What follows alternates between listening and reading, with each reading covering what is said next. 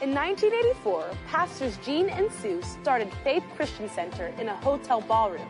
But for the past 36 years, they have taught people how to practically apply the Bible to their everyday lives. Over the years, God has blessed us and the church has grown. Faith Christian Center is now located on a beautiful 73-acre campus in the heart of the Dallas-Fort Worth Metroplex. We believe the best is yet to come.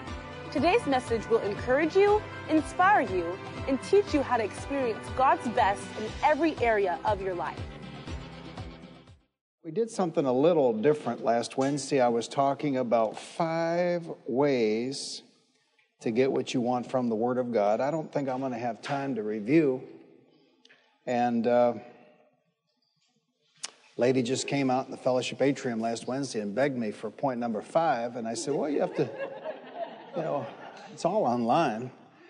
Austin said last Sunday we have people from Australia and Israel, and those poor people in Australia, and they got locked down for the 5th time over 2 cases. I'm not talking about 2,000 dead. I'm talking about 2 cases.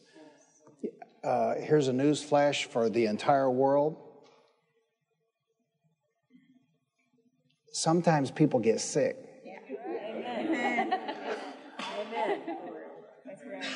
I mean, what the heck? So we salute you, Australia, now that you're a prison continent once again. So 5 ways to get what you want from God. And I don't have time to review. So last Wednesday, if you're curious about points 1 to 4, that's what online is about last Wednesday. All right, number 1 from last week, ask. John 16:23 and 24, in that day you will no longer ask me anything. I tell you the truth, my Father will give you whatever you ask in my name. Until now you've not asked for anything in my name. Ask and you'll receive and your joy will be complete. 1 John 5:14, 15, this the confidence we have in approaching God, that if we ask anything according to his will, he hears us. And if we know that he hears us, whatever we ask, we know that we ask of him. So on the basis of those 2 scriptures, John 16:23, 24, 1 John 5:14, 15, I've often said people don't get answers because they don't follow instructions. There is a way to pray. You pray to the Father in the name of Jesus, and then you pray according to the Word of God, which is the will of God. Now, I'm not telling you how to pray. I'm just saying how you get answers. You can bow your head and say, creepers, jeepers, whatever you want to do. But I'm saying if you want to get an answer, well, there's a way to go about it, and that's follow instructions. So number 1, ask. Number 2, make a faith demand, a demand of faith. And when we read the New Testament, especially the book of Acts, this seems to primarily be employed in the use of Christian ministry. The basis, John 14:13, 14, and I will do whatever you ask. But the Greek word is ateo, which means demand.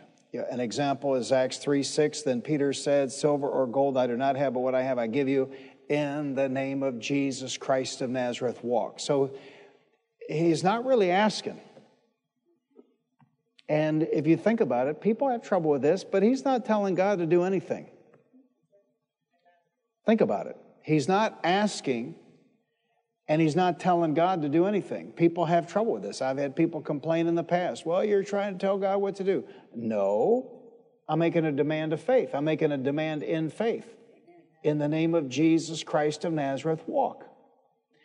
And this is, of course, especially powerful in casting out devils. The world counsels devils and medicates devils. But what's effective is to cast them out in the name of Jesus. Number 3, confession. Proverbs 18:21, death and life are in the power of the tongue, and they that love it shall eat the fruit thereof. And of course, Mark 11:22-24, and Jesus answering saith unto them, have faith in God, for verily I say unto you that whosoever shall say unto this mountain, be thou removed and be thou cast into the sea, and shall not doubt in his heart, but shall believe that those things which he saith shall come to pass, he shall have whatsoever he saith. And think about how they've trained the entire population of the world to say what they're afraid of.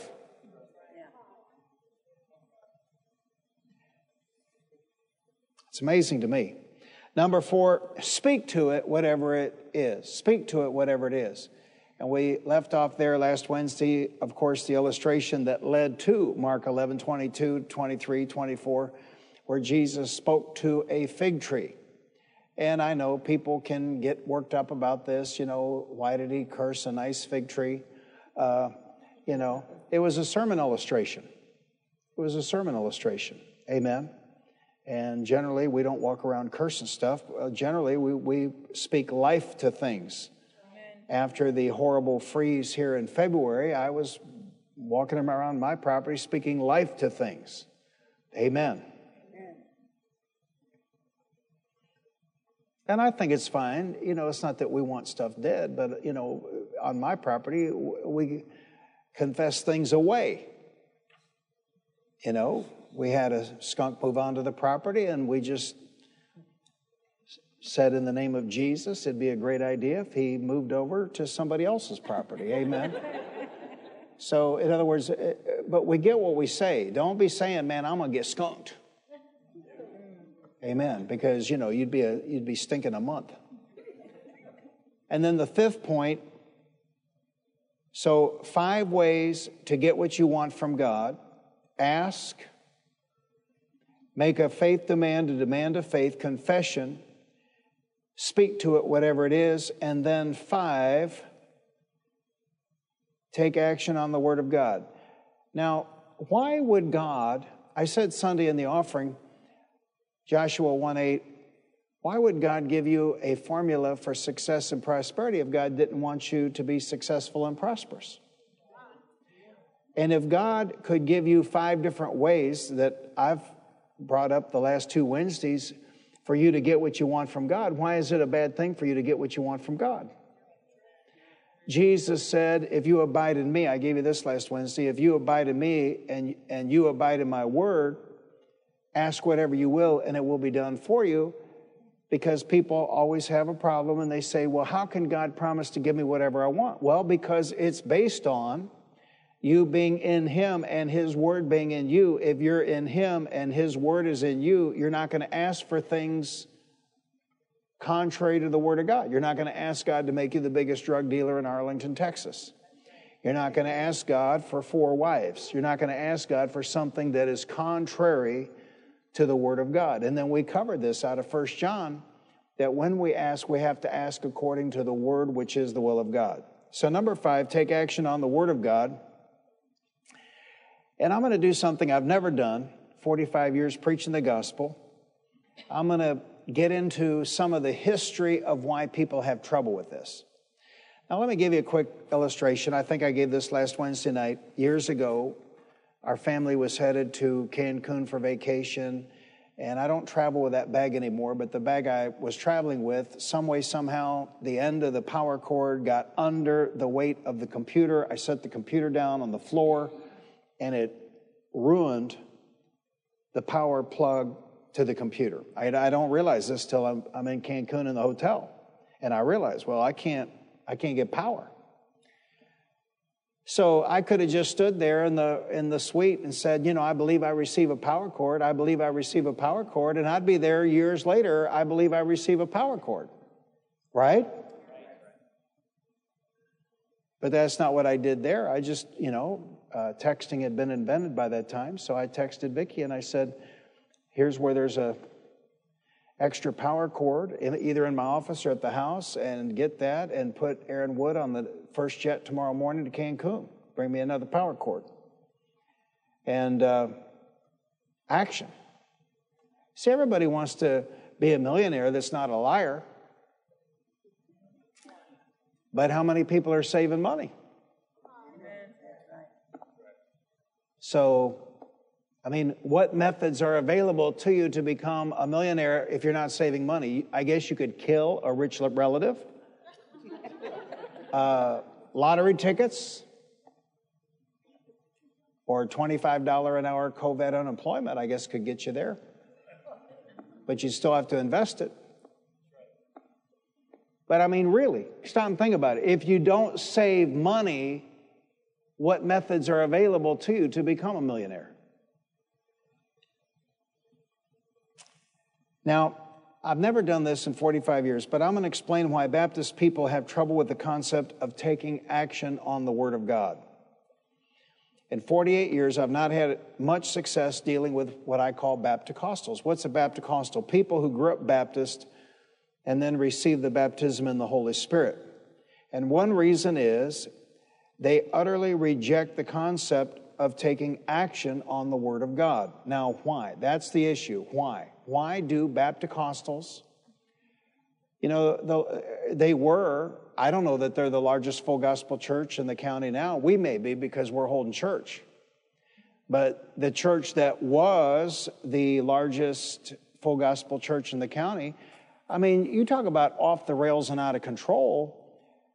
They were having children prophesy over children in children's church. Now, this is just stupid. Yeah. I am the elder in the county as far as pastors, and I'm telling you, it's stupid. I wouldn't even let you all adults on a Wednesday night prophesy over each other because I have no idea what's going to come out of your mouth. Amen. Do you understand? Amen. And then the Apostle Paul taught that prophecy is to be judged. So if you tell children or teach children to prophesy over each other in children's church, who's judging it?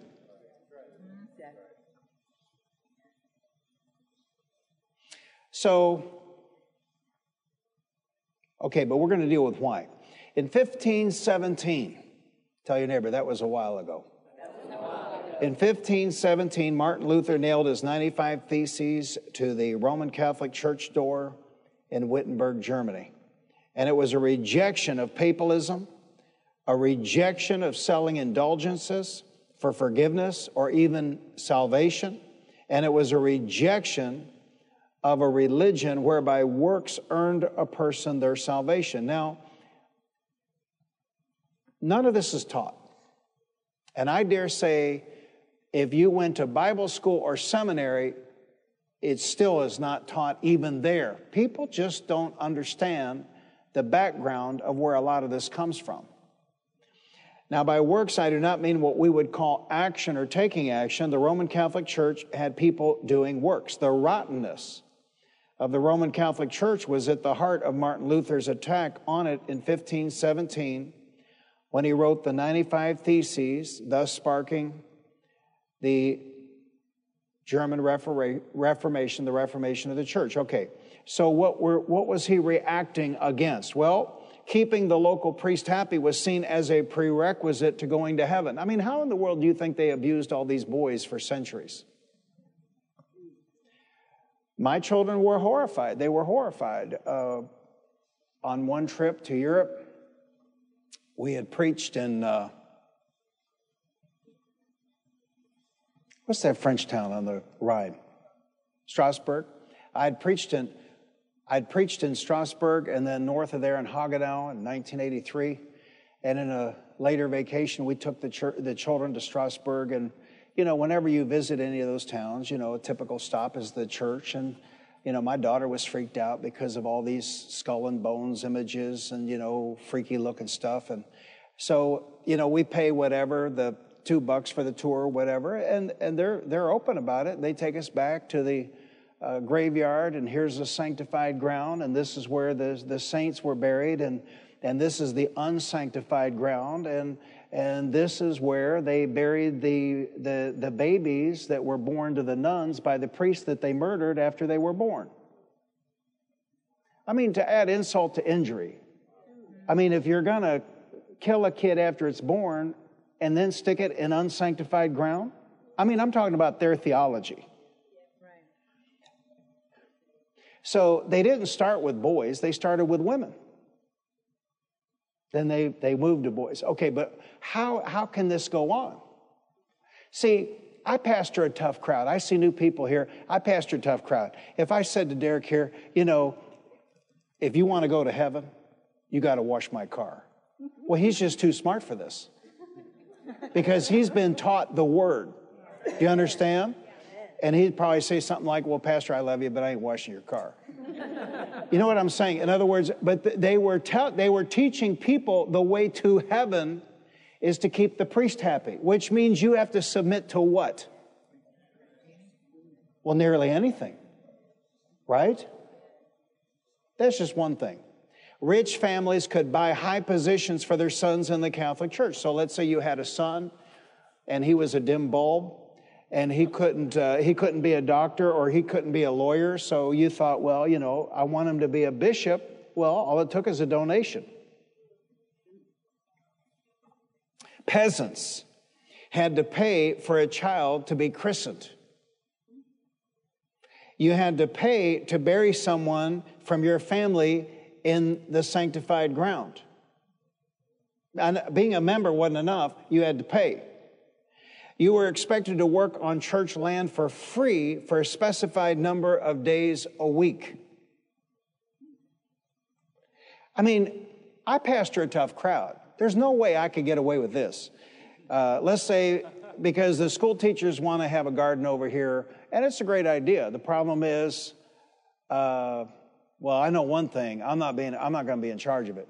So, but if I said, okay, we have a garden over here, so, you know, Garrett, if you want to go to heaven, you have to work in the church garden 2 days a week. Well, this just wouldn't fly, because you guys know the word. You're word taught, right? And you know what you'd be saying? Where's that in the Bible? But that's what they were doing to the people. Now, how were they doing it to the people? Because the Roman Catholic Church had translated the Bible from the Hebrew in the Old Testament and the Greek and the Aramaic in the New Testament to Latin. And then their services were in Latin. 1526, wasn't it? William Tyndale did the first translation of the Bible into English. And what did the Roman Catholic Church do to him? Did they burn him at the stake? I mean, they were committed to keeping the Word of God from the people. Because if the people have the Word of God, they can sense abuse, and also they know what's biblical and they know what's not biblical. Right? Okay, so what are these modern preachers doing when they, you know, Billy Graham used to say that he averaged 50 verses a sermon in his sermons, 50 verses from the Bible. And anybody that ever watched him on television knows he would tell you where he was reading from or quoting from in the Bible. Why? Why do that? Why do we do that here at Faith Christian Center? So you can look it up.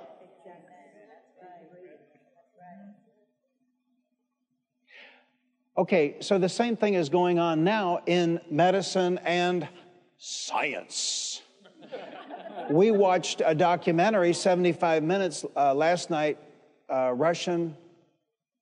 Well, his name is Russian. I don't know that he's of Russian descent. He's an Orthodox Jewish MD, Vladimir Zelenko. So he presents all this data and he says, look, I'm not telling you what to believe. You can look this up here. You can look this up here. You can look this up here. He said, you look it up and you come to your own conclusions. Versus that famous guy in Washington who says, I am science. You get it? See, on the one hand is somebody saying, here's the chapter, here's the verse, you look it up, you judge for yourself, versus, oh, I'm a priest and and the Bible's in Latin and the services are in Latin, so you need to work 2 days a week in the church farm. Well, how do you know? Because you can't read the Bible. So do you see the abuses Martin Luther came up under?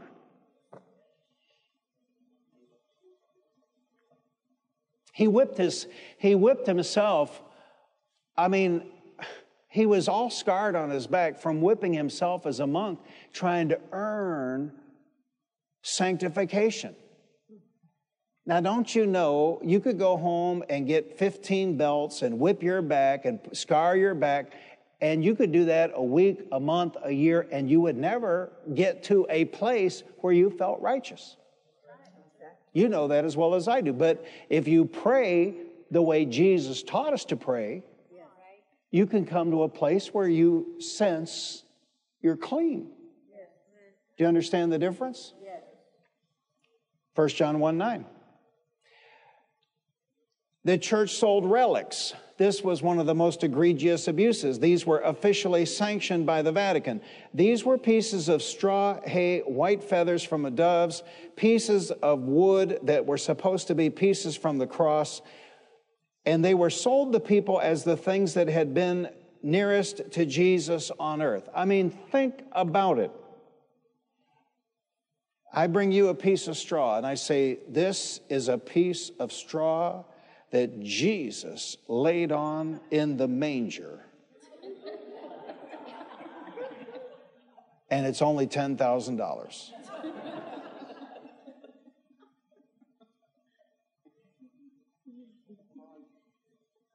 This splinter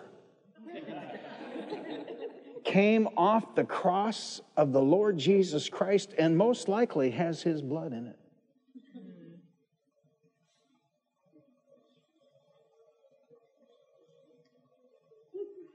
And you all thought televangelists were bad.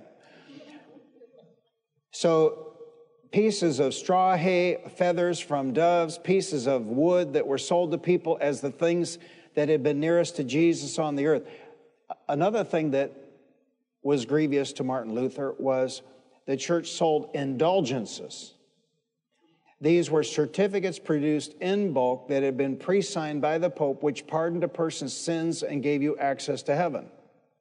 Basically, if you knew that you had sinned, you would wait until a pardoner was in your region selling an indulgence and purchase one as the Pope, being God's representative on earth, would forgive you your sins and you would be pardoned.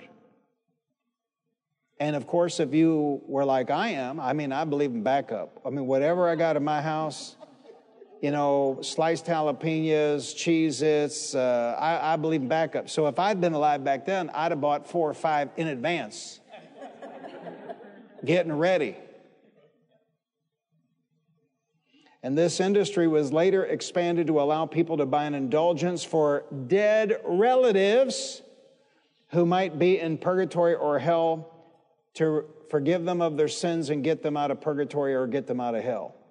I mean, what a racket.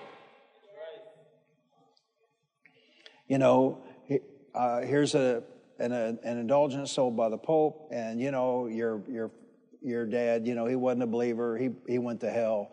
So you can buy this. You know, this is just $25,000, and, you know, your dad will zip. I mean, he'll be beamed out of hell and he'll be beamed into heaven because the Pope says so.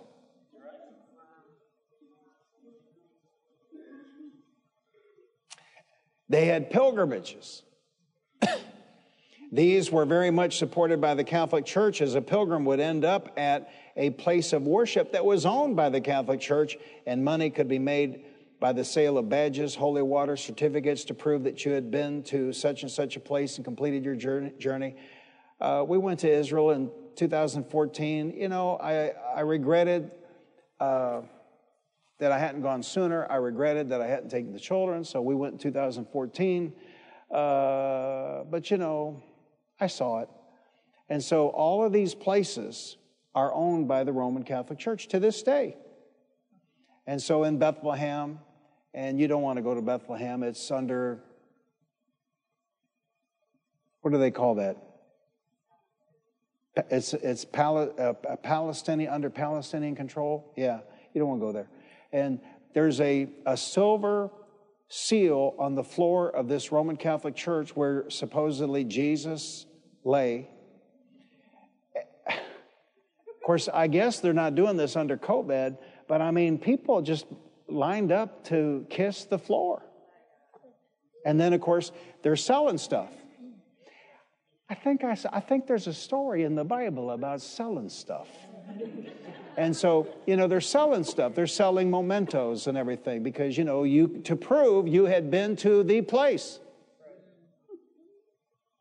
And then on Golgotha, and nobody knows really where Golgotha was, but everywhere you go. So they still own the property. So in light of these abuses, one of Martin Luther's key doctrines was sola fide. Faith only. But of course, he didn't invent it. Because you and I have English Bibles, we know about Ephesians 2:8 and 9. Ephesians 2:8 and 9 says, "For it is by grace you have been saved through faith," sola fide, through faith, "and this not from yourselves, it is the gift of God, not by works." Isn't it wonderful to have a modern translation that you can read? Say it out loud. By faith, not by works. Say it again. By faith, not by works. So that no one can boast. So when people from Baptist or Anabaptist heritage walk into our doors and hear us teach about taking action, most times they don't like that. And most of this is not my fault. Go ahead and tell your neighbor, it's not pastor's fault. It's not pastor's fault. And we're going to see this evening, most of the problem comes from the translation of James 2 in the King James Bible. That's it. That's the problem. The problem, say it out loud, the problem is the translation of James 2 in the King James Bible. Okay, James 2, King James, verse 14. "What doth it profit, my brethren, though a man say he hath faith?"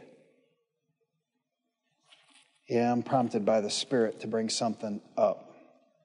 So let me go to James 1.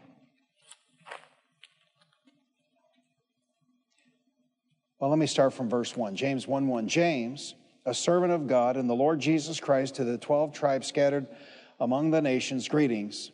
Verse 2, "Consider it pure joy, my brothers."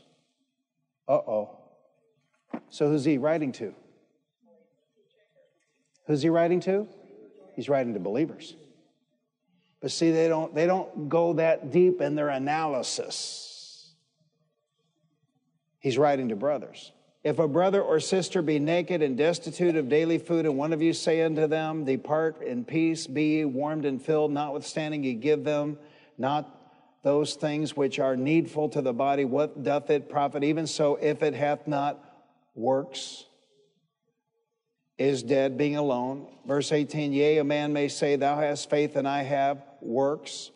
Show me thy faith without thy works, and I will show thee my faith by my works.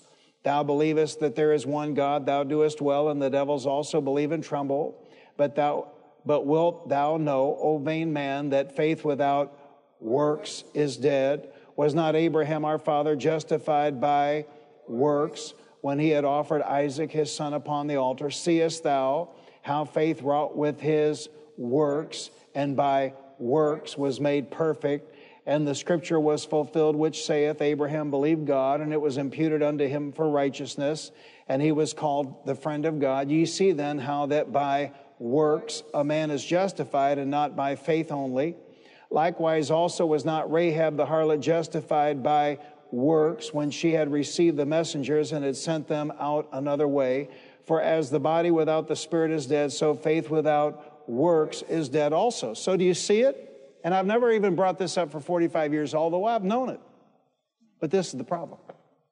And so people from a Baptist or an Anabaptist heritage come in here, and they're right. Sola fide. Because that's what Paul taught in Ephesians 2:8-9.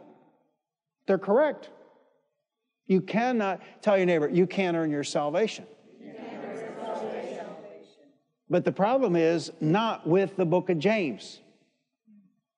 The problem is with the King James translation of the book of James. So when they read that word works, it puts them off. When they read the word works, the Baptist, the Anabaptist heritage, which is a fabulous heritage to have, just rebels. And this is why the book of James is not a favorite among churches of those traditions. Okay, now you know what the NIV says. The NIV says, I think, deeds. let me give you Weymouth's translation. Kenneth Hagin, whenever he taught out of James 2, he would use Weymouth's translation. And you can look at this online. I just bought a Weymouth New Testament. I'd never owned one. I thought I needed to get one. James 2:14, Weymouth. What good is it, my brethren, if a man professes to have faith and yet his actions do not correspond? So in the Word of Faith Heritage, which I am very much a part of, that's where we get the phrase corresponding action. Now, this to me makes it very understandable. I mean, I could say to Sue, I love you, I love you, I love you. But if I'm like the Willie Nelson song, and I go here and I go there, but I say, you were always on my mind. Well, that's not corresponding actions. Can you see that? So we can get it now. And that's why I'm a fanatic on getting a good modern translation that is accurate, that you like. You know, and there's a balance. Austin dealt with this, I think, Sunday at 11 o'clock. There's a balance between accuracy and readability. Probably the most accurate translation of the New Testament is the New American Standard Version of the Bible, NASB, but it's like 50 miles of unpaved road to sit and read it. The New International Version, I started out with a 78 version. 78 version is the first version that they did the whole Bible in. Actually, I started before that. They had come out with just the New Testament earlier than that. I picked that up at Central Bible College as my favorite translation. It was just a little less accurate than the New American Standard Bible, but it was much more readable. And when I started out in the ministry, I thought I need to have a Bible that people can read and understand and is accurate. And I need to use a Bible that they're actually going to follow me in reading. Does that make sense? Now, I just quoted a few minutes ago Mark 11:22-24 in the King James Version. Why? There are certain passages where, and I don't know why, but especially faith verses somehow in the New Testament are more powerful out of the King James. Why? I don't know. A lot of it, Austin dealt with this Sunday at 11 o'clock, is the prejudice of the PhDs on these committees. They have prejudices, just like you do.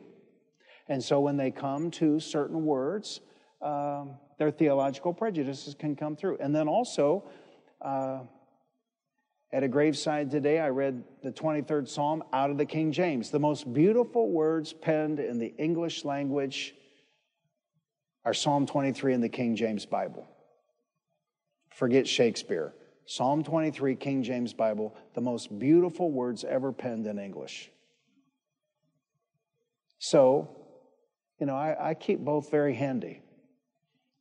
You know, both versions are on my desk at home. All the other versions are on the shelf, but those two versions I keep handy. What good is it, my brethren, if a man professes to have faith and yet his actions do not correspond? Can such faith save him? Suppose a Christian brother or sister is poorly clad or lacks daily food, and one of you says to them, I wish you well, keep yourselves warm and well fed, and yet you do not give them what they need. What is the use of that?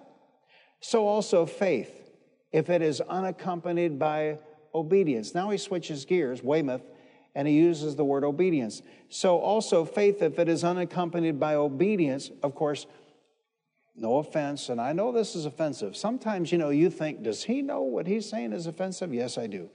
But a lot of these same folks out of the Baptist or Anabaptist heritage, they have a problem with obedience. And I'm not sure what that's about. Now listen. I'm just trying to help you. Amen.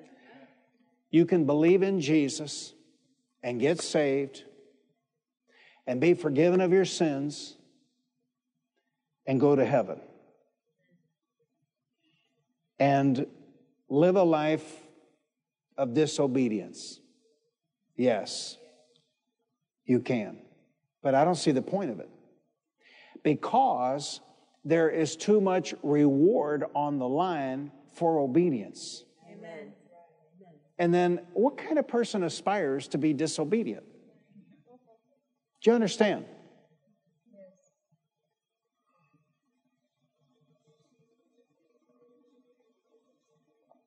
Now, I realize I'm not everybody's cup of tea, because I get it. I understand these things, even though I don't talk about them much, because I understand that a lot of people are just interested in a get out of hell free card.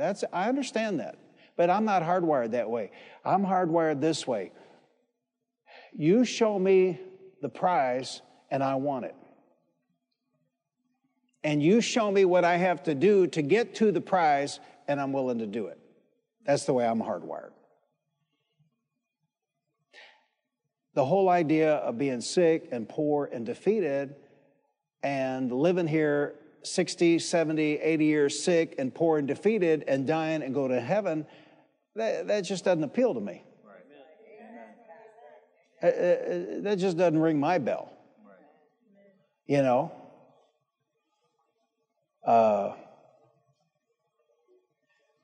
And so I know from the Word of God, not just the Old Testament, the New Testament, not just the New Testament, the Old Testament, that there's all these rewards for being a doer of the Word of God and obey. And so I don't have a problem with it. I realize a lot of people do. I don't. Verse 17, so also faith, if it is unaccompanied by obedience, has no life in it so long as it stands alone. It has what? No life in it. Nay, verse 18, someone will say, you have faith, I have actions. Now he switches to actions. It's interesting. So these are synonyms, is the way I take it. This version of the Bible, it has an interesting history to it. This version of the Bible would have fallen out of print. But somewhere way back, some superintendent, somebody in the Assemblies of God denomination just thought that it was important, and they printed so many and they ordered so many that they kept it in circulation for I don't know how many decades and kept it alive. Because you understand, a lot of these translations have just gone by the wayside. The first translation of the Bible into English, the William Tyndale, I think 1526, you know, we hunted and hunted and hunted to find a PDF download, and all you can find is pictures of the original. In other words, nobody's ever taken the time to typeset it so that you can actually read it, because in the original, when it was printed 1526, the font was so fancy, it's just hardly, you can't read it. So a lot of these translations of the Bible have fallen by the wayside. So it's interesting to me because, you know, we lived amongst those folks from 1970. I did from 1970 to 1983. And they didn't strike me as being a bunch of faith proponents. But they kept this translation alive, single-handedly, and promoted it to their pastors. Now that's all gone. They're not doing that anymore. Verse 18, nay, someone will say, you have faith, I have actions. So far he's translated this word, actions, obedience, actions, and then corresponding actions. Someone will say, you have faith, I have actions. Prove to me your faith apart from corresponding actions. And that's that phrase that Kenneth Hagin made famous. Corresponding actions. Say it out loud, corresponding actions. Corresponding actions. So you've heard me say this over the years, that in order for my faith to have the greatest impact on my life, I've got to have the forces of my life lined up and moving in the same direction, what I believe, what I say, and what I do. And that's the juice. Because if I believe one thing and say a second thing and do a third thing, my life has no power. But if I can get these three forces of life lined up and moving in the same direction. And what's the series about Wednesday night? What are we in? What are we calling this Wednesday night series? Faith and prayer. And so I'm trying to help you get your prayers answered. That's what I'm doing here. So to get your prayers answered, it would be a good idea to have what you believe and what you confess, what you say and what you do lined up and moving in the same direction. So, for example, I can't come down here on Sunday and say, well, Jesus took up my infirmities and bore my diseases, and with his stripes I have been healed, and then go home Sunday afternoon and tell Sue, you know, I feel as sick as a dog, and then Monday call in sick, when really maybe I'm not so sick, maybe I'm over it, but I just want a day off. See, in other words, now I got 3 different things going on. And so that's why believers' lives lack power. You have faith, I have actions. Prove to me your faith apart from corresponding actions, and I will prove mine to you by my actions. You believe that God is one, and you are quite right. Evil spirits also believe this and shudder. So believing God is not really all that commendable. Demons believe God. In fact, demons believe God. I don't care who you are, even me. Demons believe God more than I do, because they've seen him. I did see him once. I saw, yeah. But they've seen him. Satan has stood in the throne room of God. I've never stood in the throne room of God. Satan has beheld him. I'm not talking about a theophany, God pulling back the veil and allowing you to see him on earth. I'm not talking about that. I'm talking about seeing him there. Actually, it's in the north. Seeing him there on his throne. I've never seen that. And no man has ever seen that. No man in a house of flesh has ever seen that. Because they couldn't live. But Satan has seen that. So, believing God, quote unquote, believing God, that's not the power. You believe that God is one, and you are quite right. Evil spirits also believe this and shudder. But idle boaster, are you willing to be taught how it is that faith apart from obedience is worthless? Say it out loud. Faith apart from obedience is worthless. Take the case of Abraham, our forefather. Was it or was it not because of his actions that he was declared to be righteous as the result of his having offered up his son Isaac upon the altar? You notice that his faith was cooperating with his actions. I love it. Say it out loud. His faith was cooperating with his actions. See, and I just regret the King James translation of James 2. Because if they had just used different words, but they used that word works over and over and over, and it got rejected by a lot of good people. But when you read it in the New International Version, and you know, this is 84, or you read it in Weymouth, I don't think it's so offensive. You notice that his faith was cooperating with his actions, and that by his actions, his faith was perfected. And the scripture was fulfilled, which says, and Abraham believed God, and his faith was placed to his credit as righteousness, and he received the name of God's friend. You all see that it is because of actions that a man is pronounced righteous, and not simply because of faith. Now, why people have trouble with this, I have no idea, because I just finished 2 Kings, and I'm telling you, anybody that has a problem with this really is either A, not very bright, or B, doesn't read the Bible. Because every king, it says whether every king was righteous or evil. And then it says what they believed in their heart. Is that what it says? No. It lists all of their intentions. Is that what it does? Okay, so on every king, and there was not a single good king of Israel. They were all wicked. There were some good kings of Judah. Most were wicked. And then when it lists the name, so-and-so became king, and he was evil or he was good, what does the Bible do then in every case? It lists what? It lists what? What they did.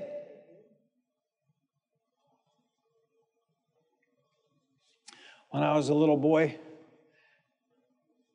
we moved from there when I was 5, so this is pre-age 5 recollection.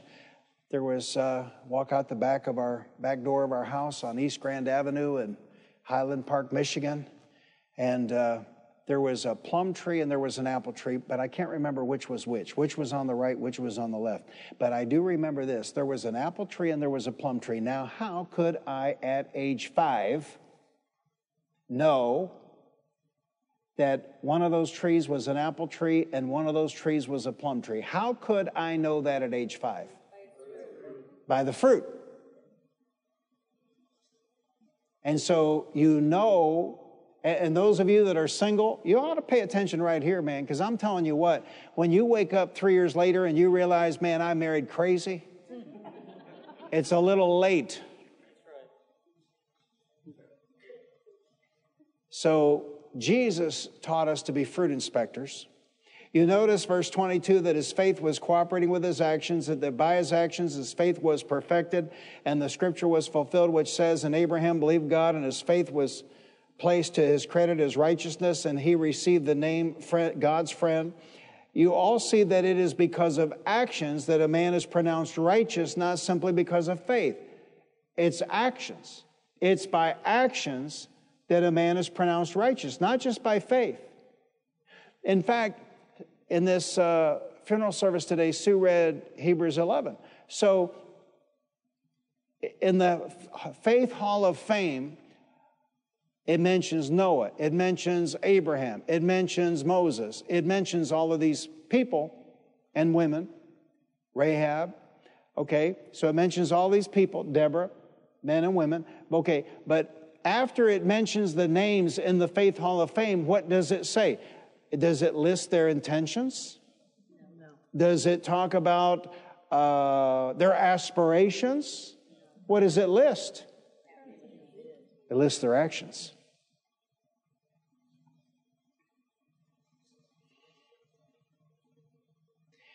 Verse 25, in the same way also was not the notorious sinner Rahab, there she is, declared to be righteous because of her actions, when she welcomed the spies and hurriedly helped them to escape another way. For just as the human body without a spirit is lifeless, so also faith is lifeless if it is unaccompanied by obedience. And there it is. And that's why this church gets richer and richer and richer.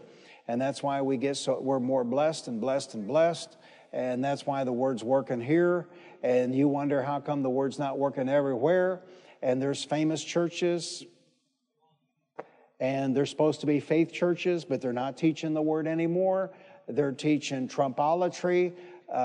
They're shandying, rondying, tying my bow tying. They're pushing people. They're pushing each other down. They're doing all kinds of stuff except what's taught in the New Testament. And that's why there's no traction. That's why there's no traction.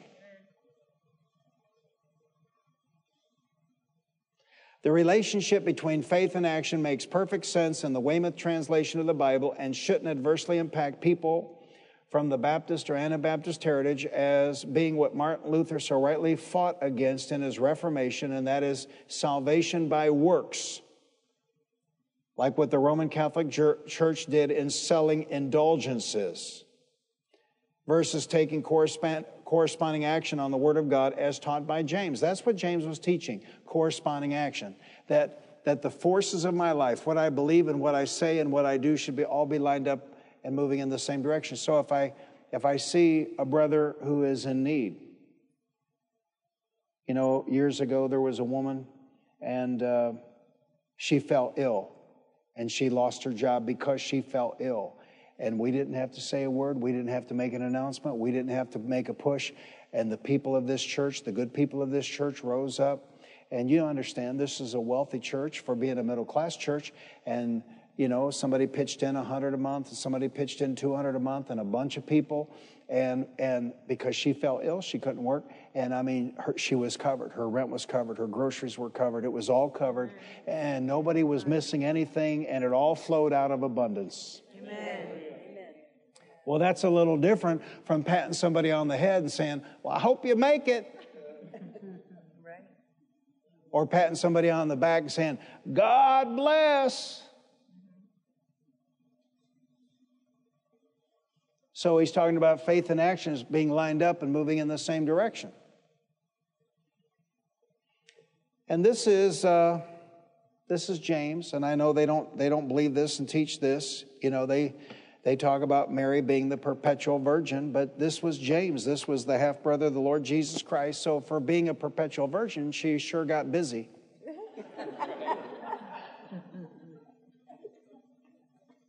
Because it talks about his brothers and his sisters. It's just so much nonsense. And it's, you know what it is? Darkness. Right. And it's exactly what's happened to this country medically. Darkness. Keeping people ignorant. Right. Keeping people ignorant. I didn't even know it until this week. A doctor friend of mine, an MD friend of ours, said something, and I thought, what? And so I went to the FDA website, and I looked it up for myself. Do you know why? Do you know why, even though doctors, more than a year ago, even though they had not come across this virus, more than a year ago, they tried this, they tried that. The one guy, we watched this documentary last night, he did research, what are other doctors doing?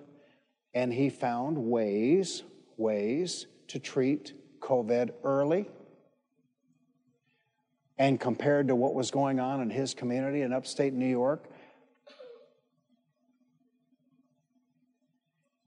he saved 85% more than what was going on in his community. And so in this interview we watched last night, he said 85% of the dead could have been saved. But even in his state, they banned hydroxychloroquine, and I'm not a scientist, I'm not an MD, I'm not a microbiologist. It's not that there's magic in the hydroxychloroquine, but he explained in that documentary, Austin can give you that if you're interested, but the hydroxychloroquine opens the cells up to receive the zinc. And the zinc, what does the zinc do? It keeps that virus from replicating.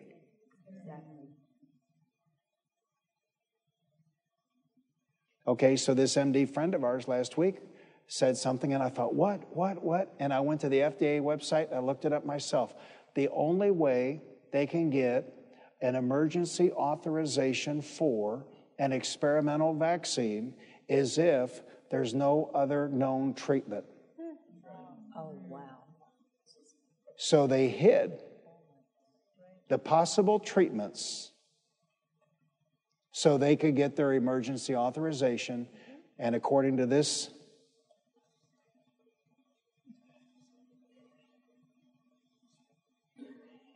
doctor, Vladimir Zelenko from upstate New York, he says 85% of the dead could have been saved.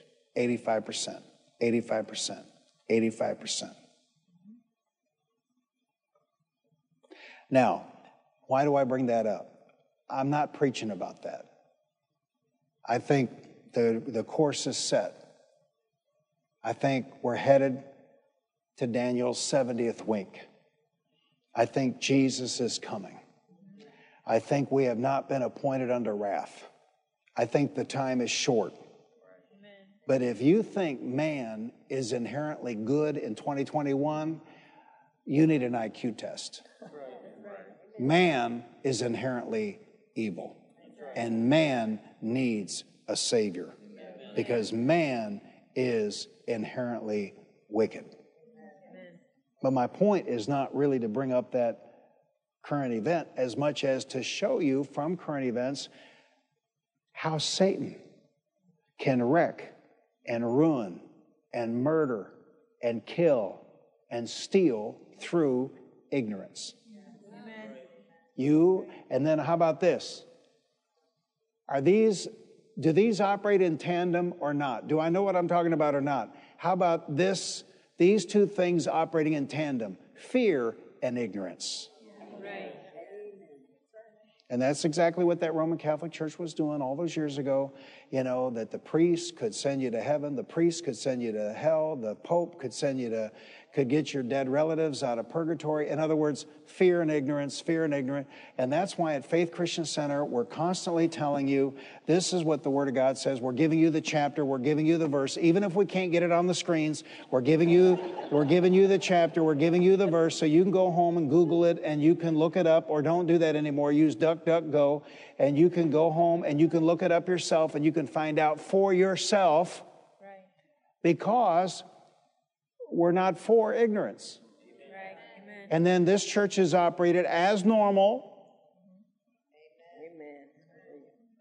You know, this is all horse hooey. The very fact that we're not all dead. Yes. Amen. How do we operate as normal? That's why they're shutting down those churches in Canada. They don't want evidence that contradicts their narrative. That one pastor up there in Alberta, they've arrested. They put him in prison. He's out. And then he keeps holding church. They keep arresting him. They keep putting him in jail. They put him in prison. But he says they cannot allow us to meet because he said it contradicts the narrative. We meet, we worship God, we sing, we hold church, we're sitting together, and nobody gets sick. And they can't have it, so they have to shut us down. And that's why now they've given up. I mean, they haven't given up jailing preachers, but now they've gone to burning churches. Burning them down.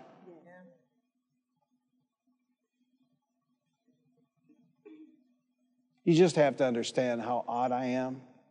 I trust the Lord. I'm the kind of guy that if I ran a convenience store, I would have a sign behind the cash register that said, "In God we trust, everybody else pays cash." I trust the Lord. Amen. And you know what I trust? I trust the way He designed me. Okay, let me throw one more thing out. I learned also from this MD that's a friend of ours and a friend of the ministry. This is human whatever you pronounce it. I can spell it. Virology 101.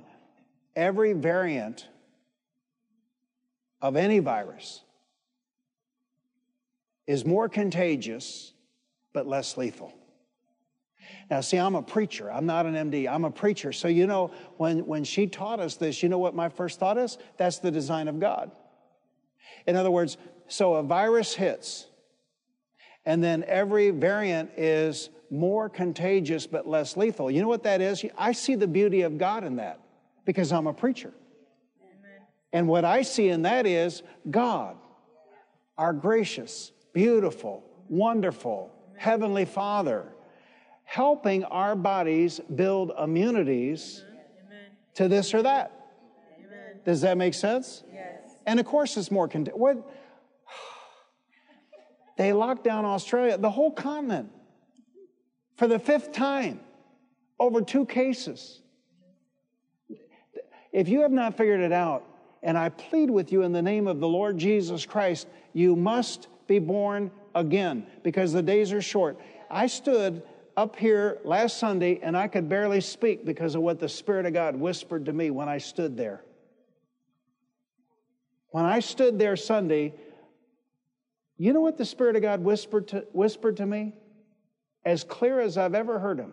He whispered to me, there won't be many more of these. He was talking about Sundays, to worship God and to preach the Word of God. The time is short. The Antichrist is on the way. We see his forerunners operating right now in the world today. We see the Spirit. They have the technology to keep you from buying and selling. It's all here. So live for God 100%. Don't hold back anything. Live for God 100%. Trust in the Lord. Amen. And He will make the crooked pathway in your life straight. Amen. Believe in Him. And even if it's me, check it out. I give you the chapter and verse. Check it out. See if we know what we're talking about. Check it out. But you put your faith in God. You put your faith in the Word of God. You look to the Lord, and He will uphold you, and He will save you, and He will heal you, and He will deliver you. Amen. Hallelujah. Hallelujah. Not any man. Amen. And you can't trust these political parties any further than you could pick them up and throw them. Amen. And there's no help coming from the Supreme Court. There's no help coming from any political party. These are the last days. We are marching to the end. We are marching right toward, we're not in, I don't believe we're in Daniel's 70th week, but we are marching toward it. And Jesus is coming. Amen. And I am not going to miss this. Amen. Thank you for listening to this life-changing message. To partner with us and to help us reach more people with the good news of the gospel, visit our website at faithchristiancenter.com. Your financial support is enabling us to reach more people than ever before. If you have never accepted Jesus Christ as your Lord and Savior, pray this simple prayer. Lord Jesus, I repent of my sins. Come into my heart. I make you my Lord and Savior.